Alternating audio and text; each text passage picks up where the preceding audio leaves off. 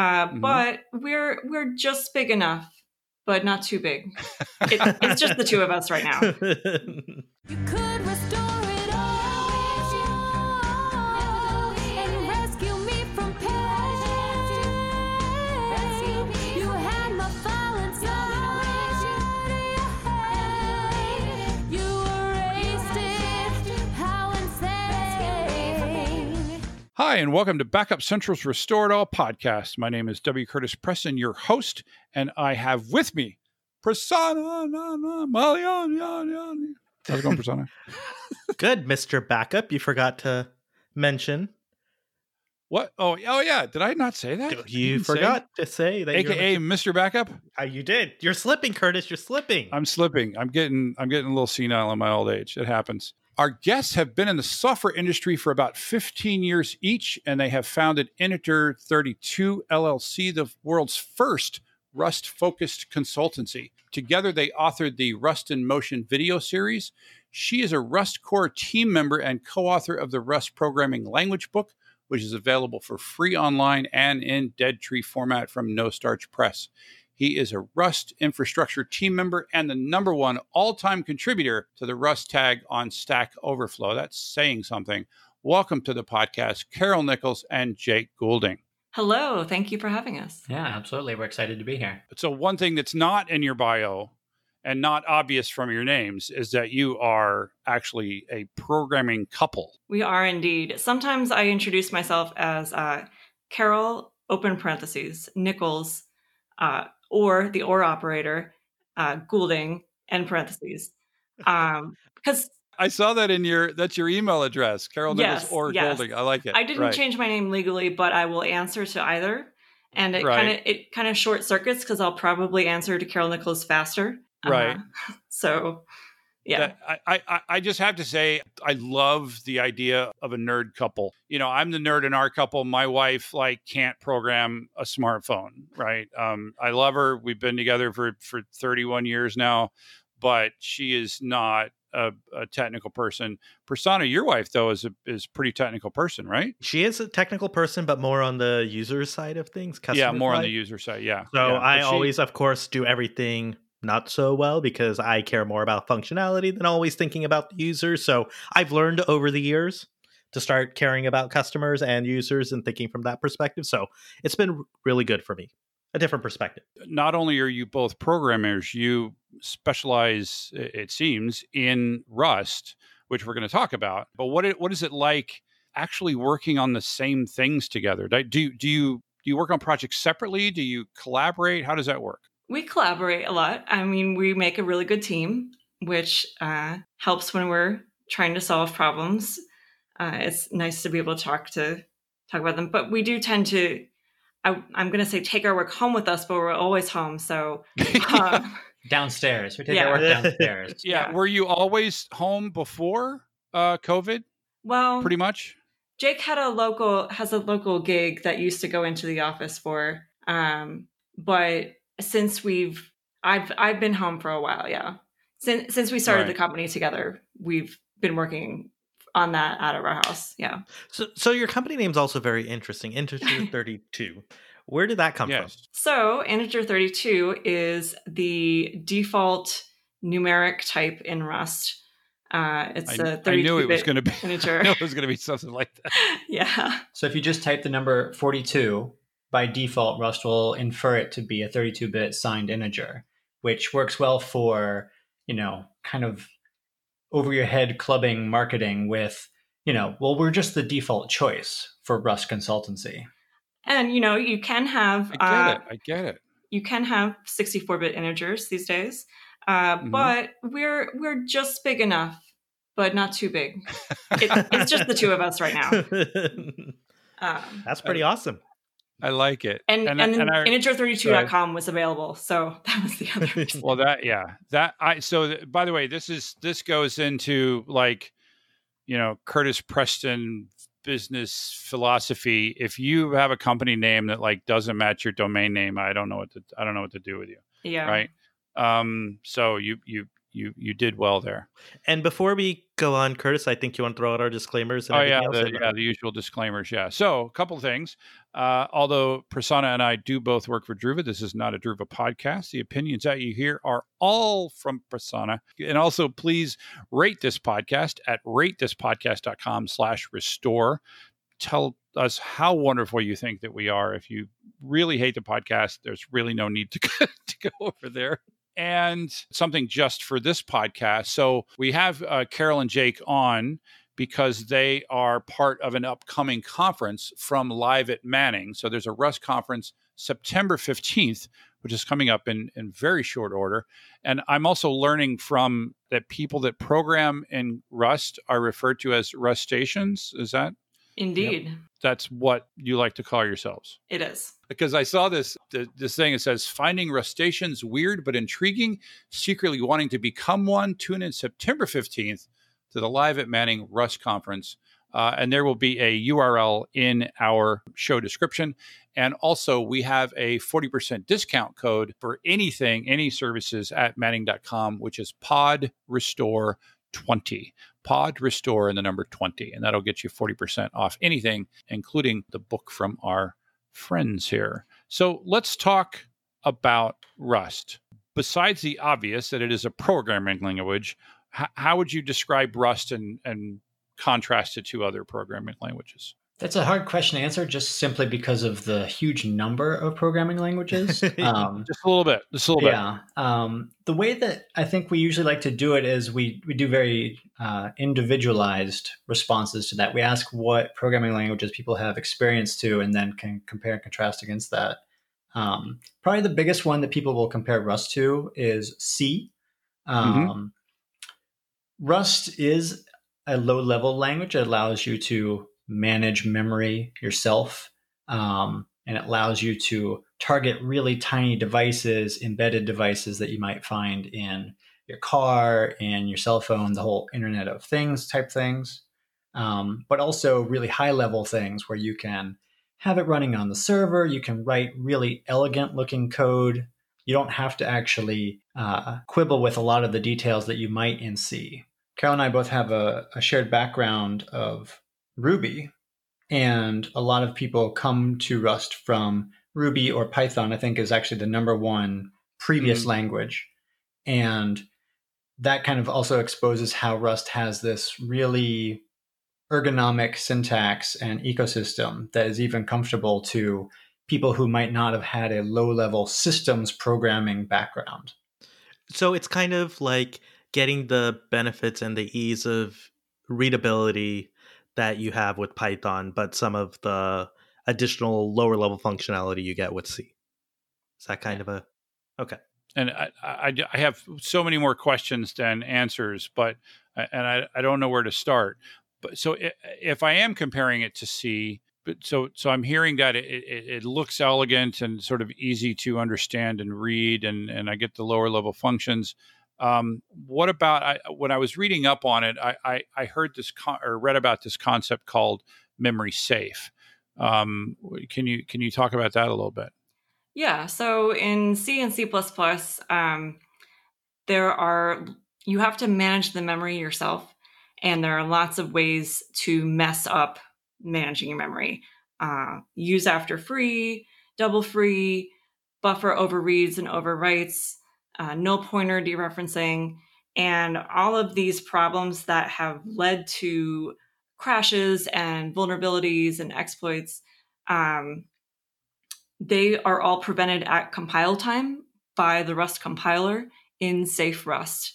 So you don't have to spend your brain power trying to remember all these rules about how to manage memory safely. The Rust compiler does all that checking for you. So is Safe Rust a specific compiler for Rust, or is it just Rust in general provides that mechanism? It's default Rust. There is an unsafe keyword where you can opt out of some of the safety checks to use raw pointers,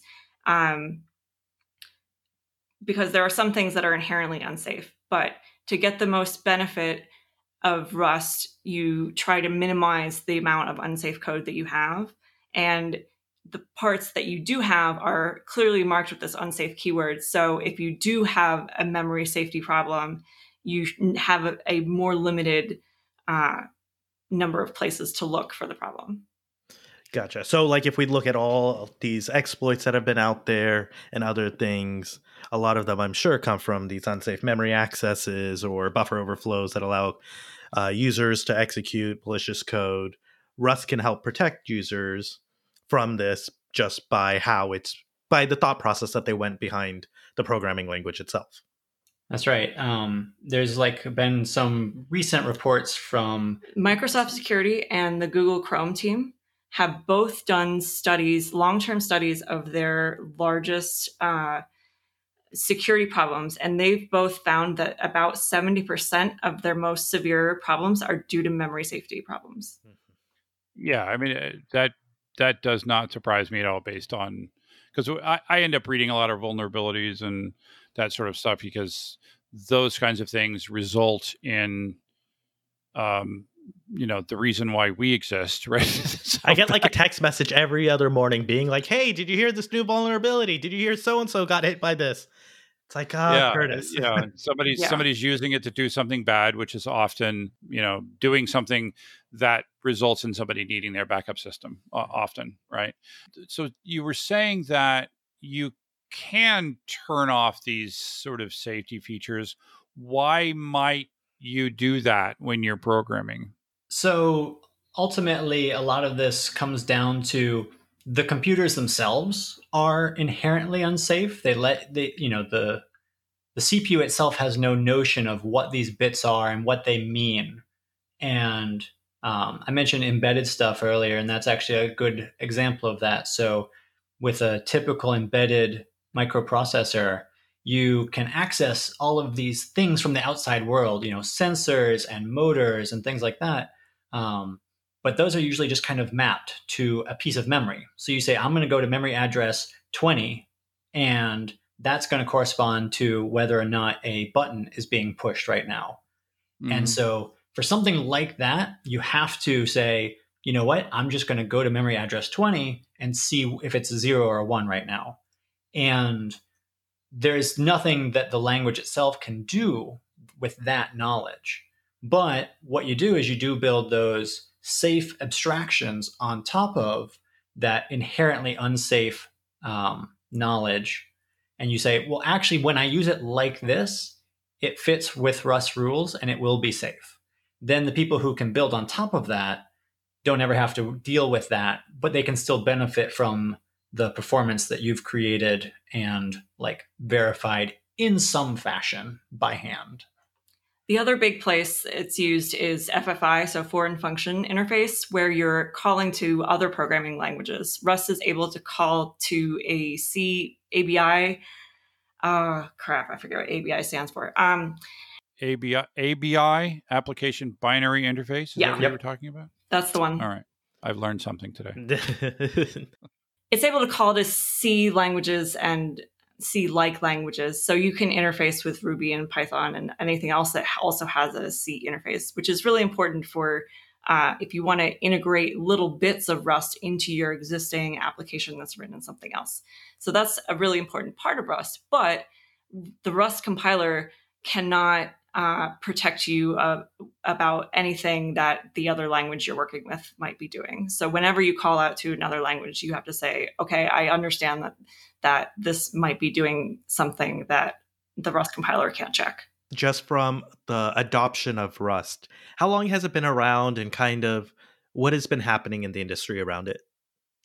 So we hit 1.0 in 2015. So it has been stable for 5 years.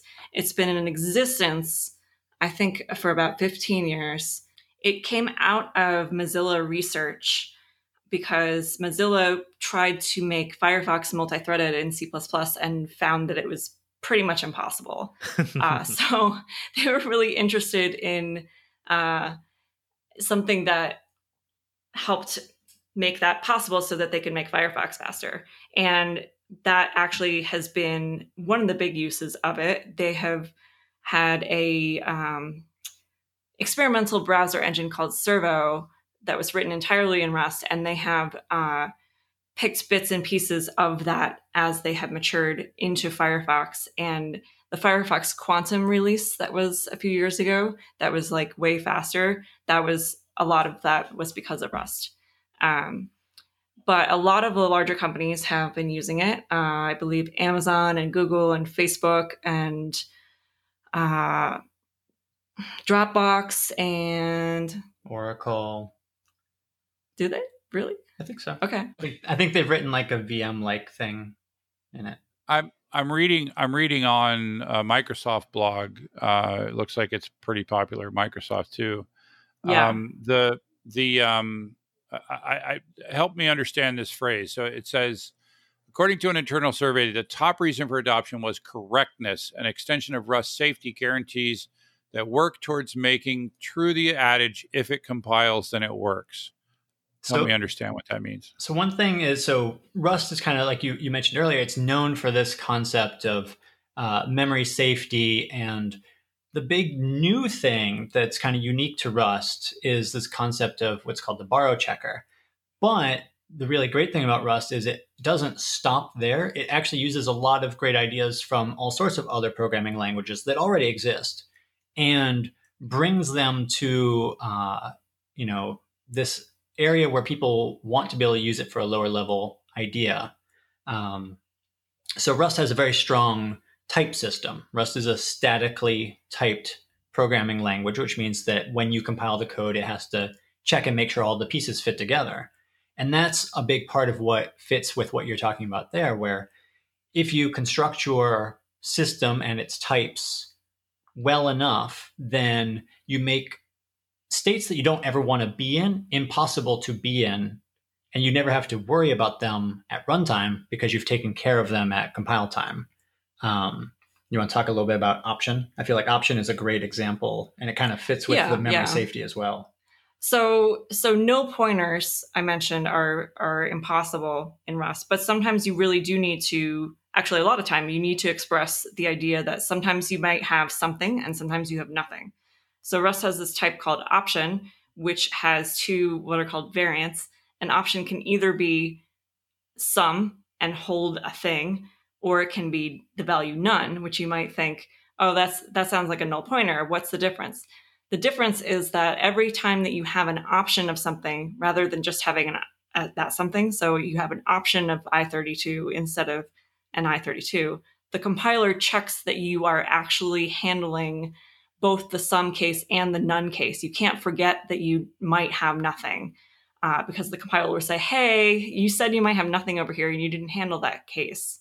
It's like when programmers go like Ruby, you have to say if not nil, like all over the place, because you have to remember to check that yourself. And it's easy to forget that, oh, this thing, like 5 functions away might return a thing and it might return nothing. And yeah, just going to say that's kind of how, like, when you're programming, typically you always worry about like those error conditions or the null cases at the very end, and it's like, oh, did I ever get all of those cases, or did I forget one thing? And going if you back, never worry about them at all. Yeah. So that's one thing I love about Rust, and also one thing that can be annoying about Rust is that it forces you to think of all these things up front. Like you can't even test out your code, like one path of your code, without acknowledging that the other paths exist, which I think is great, because then I don't have that dread that, oh, did I forget something, kind of existential. I know the compiler checked it because I didn't have any compiler errors. But if you're just trying to like throw something together to script something, you have to be like, yeah, I know. Forget about that. No, that's fine. Just crash for that. That's fine. So it's good and bad. And is that when you use the unsafe option then, if you want to do some I quick actually check don't or reach test? for that. There's actually like a macro you can say unimplemented. You can say in this spot, I'm going to put some code later. Right now, I know there's no code here. If you hit this code path, then stop everything. Just stop what you're doing and don't continue. So that that's I use actually a lot. really handy, because at least then you know in your code, oh, I need to come back to this, even though I haven't done it yet. Yeah. You can just search for all the usages of that and go fix them. I remember doing the XXX to do in code and comments and being like, okay, I really should get back to this one. I have a business degree with an IS minor, right? So I never got an information systems degree. I never got a programming degree. I've never been a programmer per se. I've coded, but only in like scripting languages like That's Perl and programming. things like that. That Right? totally Well, counts. I'm just saying that I haven't done compiled programming languages, right? I'm always fascinated by people who they've programmed in, say, C for their whole career, and then they find something like Python and they go, wow, that's just really cool. I'm going to start programming in this now. And then they find Rust and they go, wow, this is better than Python. And they start programming in Rust. And what I don't quite understand, because I haven't done it, what is that like, right? Because it's not like, to me, it's like, oh, I've been speaking English my whole life. I'm going to start speaking Spanish now. Is it like that? Like, what's the learning process going from these languages to another language? That's interesting. So for me, it didn't happen overnight. It wasn't like, okay, today I'm never going to write Ruby again. I'm only going to write Rust. It's more like, because there's a sunk cost kind of thing, where, you've got a job doing one programming language or a handful of programming language, and you know them really well, and you might be interested in a new one. It might sound kind of neat, but like you don't know it well enough to get a job in it yet. So you're still going to use the old one. And sometimes you might not want to learn any new programming languages because it would be work to learn a new programming language, and you're comfortable in the one you're in. But like, as you learn more, they get easier to learn because a lot of it is very similar. You just have to like learn the keywords that are different. Rust, I feel like, is a little different, and we make this case in our video series because we've seen people who are used to being able to pick up new languages and run with them and go code up something new. They think they're going to do that with Rust, and they like hit this brick wall of the borrow checker because it's a different concept from a lot of other programming languages. None of the like mainstream programming languages have this concept. And this then is the thing you were talking about before. Yeah. Borrow checker Yeah. Works with lifetimes and references and does a lot. Yeah, of you memory have to safety. structure your code in a different way to get the compiler to understand. And Jake, I want you to tell your C story in a minute. But so I've watched people do this. They hit this brick wall and they think, "What's wrong with me? I thought I could learn new programming languages." And they either go, "Something's wrong with me," or "Something's wrong with Rust," and they like throw up their hands and leave. But these concepts were just so new. And so I got into it because I was doing a lot of performance tuning with Ruby, and there's a certain level you get at where you have to drop down to C to get any faster. And I'm terrified of C. And around that time, Rust was coming out, and it was like a year or two before it hit 1.0, and it was kind of interesting. And then a friend of mine wrote Rust for Rubyists, and I was like, "Ooh, I can do this." Oh, nice. I like it. And so that friend is Steve Klabnik, and that work ended up becoming the book that he and I co-authored, the Rust programming language book, because I kept reading his book and sending him pull requests to fix things. So then he's like, then he cursed me with becoming a co-author. I want to hear this C story. Oh, right. So Carol and I actually met. We were working at a company, did a lot of C work for a search engine. And Jake so- did the C. I did other stuff. Right. And so I considered myself a fairly competent C programmer. I'm very egotistical, so I actually considered myself way more than a good, but I figure I'll say it for the podcast. And when Carol found out about Rust, I also learned about it at the same time. And I was working on a library for fun in C, and I was like, this is terrible. And I had moved it to C++, and then I learned about Rust. And I was like, well, let me try it in Rust. And I had this exact experience that Carol described where, I was writing my code and the compiler just kept saying, no, you can't do that. No, you can't do that. Now, Rust actually has really, really great error messages, but some of these error messages for things that you're not familiar with the borrow checker, can be overwhelming. And so I rage quit. I said, this is stupid. I've been writing C code for, I forget the exact number at the time, but for my whole life, effectively. I know what I'm doing. This language won't let me do what I know is fine. I'm just going to put it on the shelf and come back. So I came back about like a week later, a little bit calmer, and did the same problem, thought a little bit harder about it, probably found some blog posts or something like that, and then it clicked. I understood what the compiler was trying to tell me. And then I had this sinking feeling because I went, oh my God, I have been writing this code for my entire life and it's wrong. It's been wrong the whole time. Wow. So sorry to IBM who acquired us for getting my code that had all those problems in it, but it's not my problem anymore. Nice. That is a very Jake. That is a very humbling story. I appreciate you, being vulnerable on this very public podcast. So now I want to ask where the name Rust came from. There have been multiple origin stories. Most of which have been told by the person who started Rust.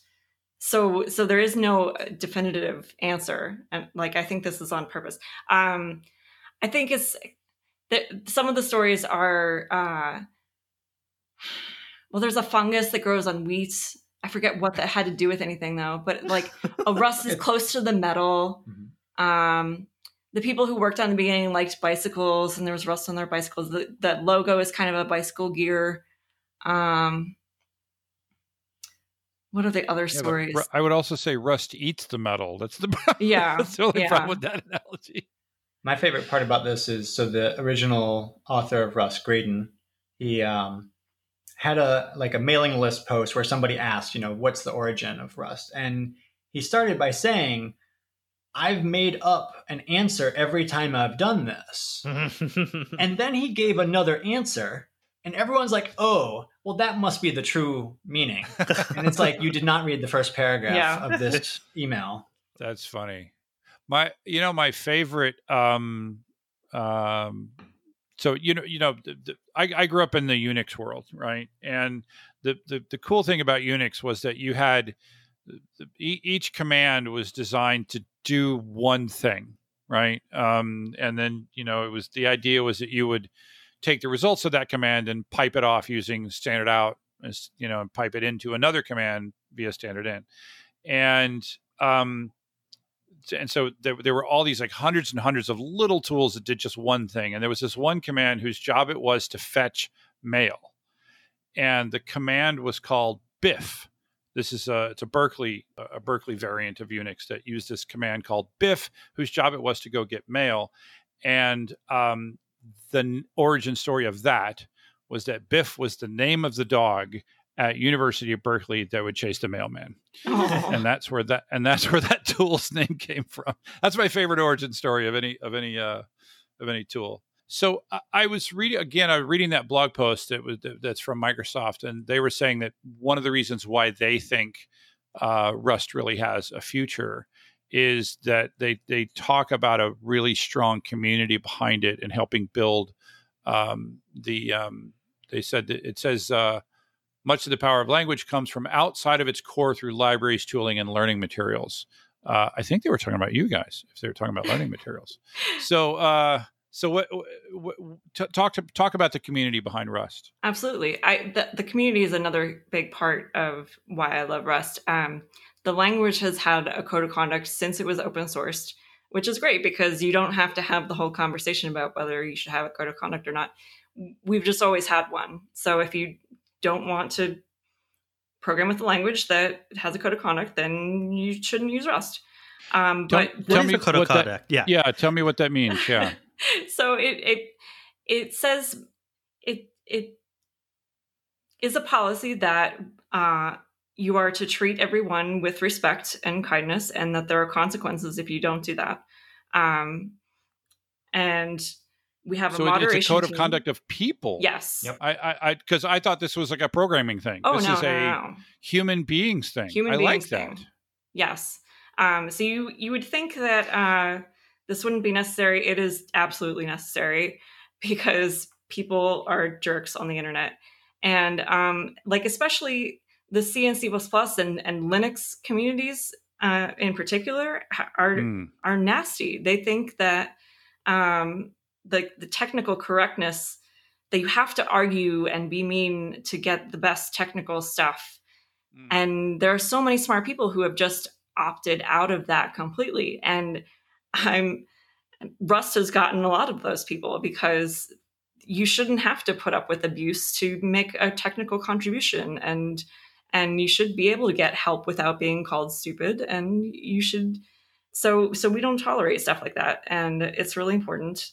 We have an awesome moderation team who's all volunteers who you can contact if someone says something that is inappropriate, and they keep track of those things and will ban people from Rust official spaces if need be. And they mediate conflicts and things like that. So it's expected that you act like a polite adult in our spaces. And I think that's really important. And Carol mentioned that it's surprising that you have to have one. It's also surprising to me that even having one itself is a divisive thing. There are people who get angry that you have a code of conduct at all.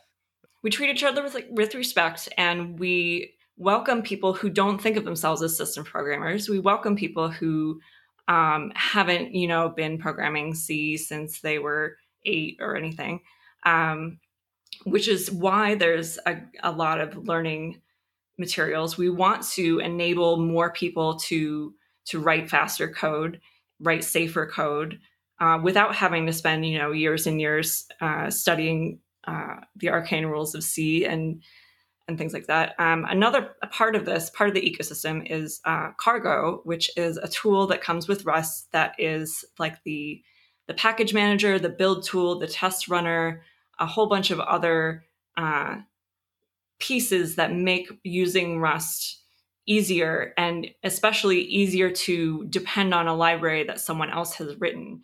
And in C and C++, it's actually really hard to, you have your make files and everything's built in a slightly different way. With Rust, everything just uses Cargo, and you pull it down and you run Cargo build or Cargo test, and it fetches all the libraries you've declared that you're depending on, and builds everything all together. So it's definitely less daunting. Yes. I remember in C having to deal with makefile errors, and you just spend hours and hours trying to troubleshoot. Why is this not working? Yeah. So Ruby and JavaScript and Python have had package managers for a long time. So Rust kind of stole that idea from them, and people who have come from Ruby and Python expect a programming language to have that sort of thing. But this is not common in C and C++. So bringing these modern tools to a systems programming language is another strong suit of Rust. Interesting. It sounds like a cool community. I feel like I should join, even though I don't. You're welcome to. You're very welcome to. I don't know what I would do though, but it sounds like a cool place to hang out. I like this. It's funny when you said, what did you say code of conduct? What did you say? You said code of conduct. Yeah. I literally thought, like I said, I thought you were talking about you need to always do these programming things. You were talking about human being things. Yeah. So I know, Carol, in the beginning that we had talked about this upcoming conference that's coming up about Rust. Are there other could you talk a little bit about that, and then also other potential conferences that may be out there as well, that for people who might be interested in learning more about Rust? I know you pointed at the community, but other events? I feel like you might have done some research before asking this question. We also run Rust Belt Rust. We're not having it this year because of COVID and just being busy with things. But we have had Rust Belt Rust in Pittsburgh and Ann Arbor and Dayton. And we were going to do Columbus. Pittsburgh again. Columbus, yeah. because we live in Pittsburgh, Pennsylvania, which is part of the Rust Belt. Go People Steelers! There we go. Yay! Woo! We're more Penguins fans These really. days, yeah. Yeah. But yeah, I will cheer for anything Pittsburgh. There's actually a decent amount of tech stuff going on in this area that I kind of wanted to show off by moving the conference around the Rust Belt, and because I get to call it Rust Belt Rust. That is very, apropos. I don't know if apropos is the right word, but it's kind of cool that, like you said, Rust Belt Rust. I like that. It works well. Yeah. One of our speakers the first year made like a bar graph, because there's Rust Fest that happens in Europe. There's RustConf, which is the official flagship event of the Rust community, and that usually happens in Portland. And then there's Rust Belt Rust, and he drew a bar graph of like amount of Rust, and Rust Fest had 1, and RustConf had 1, and Rust Belt Rust had twice the amount of Rust.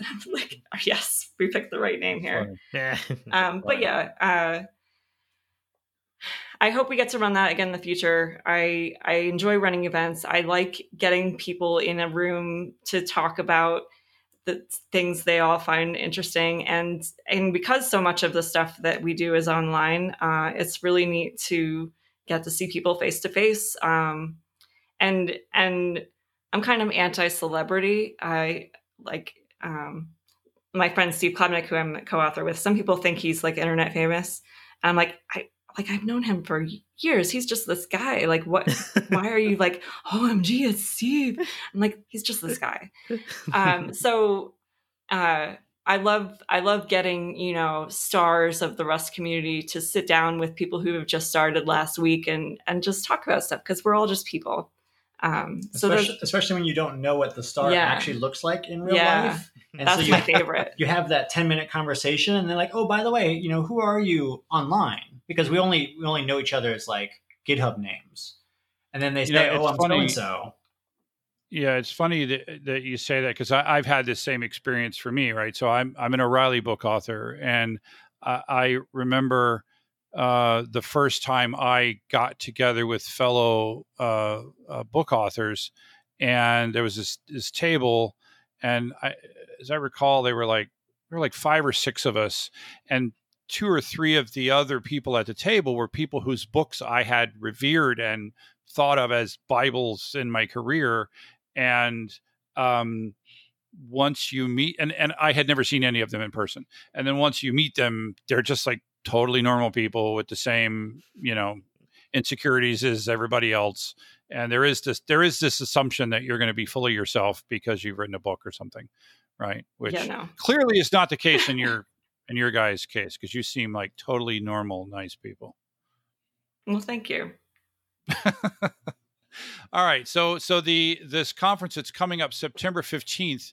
I think it's if you go to Manning.com, I think they also have a banner. It does have it. I think it's a third banner there. The Rust Conference, September 15th from 12 to 5 p.m. Eastern Time. And it is free. Yeah, it's the skinny banner across the top, right? It's yes, yeah. It appears to be salmon in color. I think that's what that color is. So it's an online event. It's all free. I think there's also a Discord chat.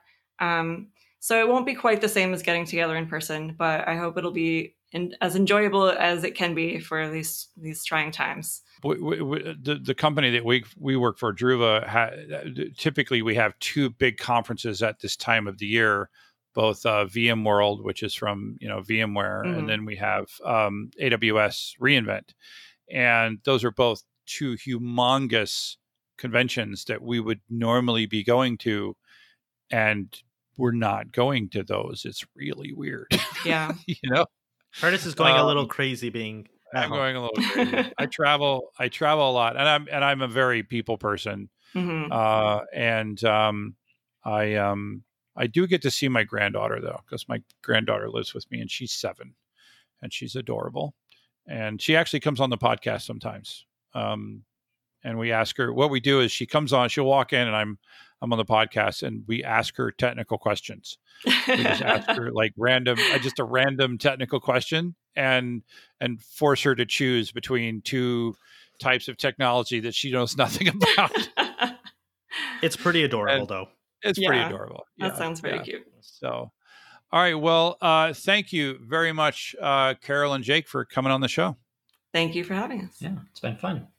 Thank you, guys. I learned a bunch about Rust, and maybe, Curtis, you and I should sign up for the online community or look up some additional info about it. I know that they would welcome me with open arms, but I feel very inadequate from a programming perspective. So with that, again, thank you, Prasanna. Thank you, Curtis. Always a pleasure. And always a pleasure. And thank you to the listeners. And make sure to rate us at ratethispodcast.com/restore and subscribe so that you can restore it all.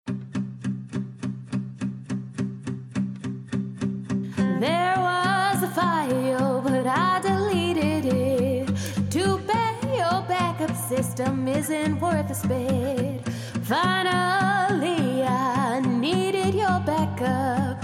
You had a chance to fix it, instead it's all jacked up. See how I'll write on Facebook about you.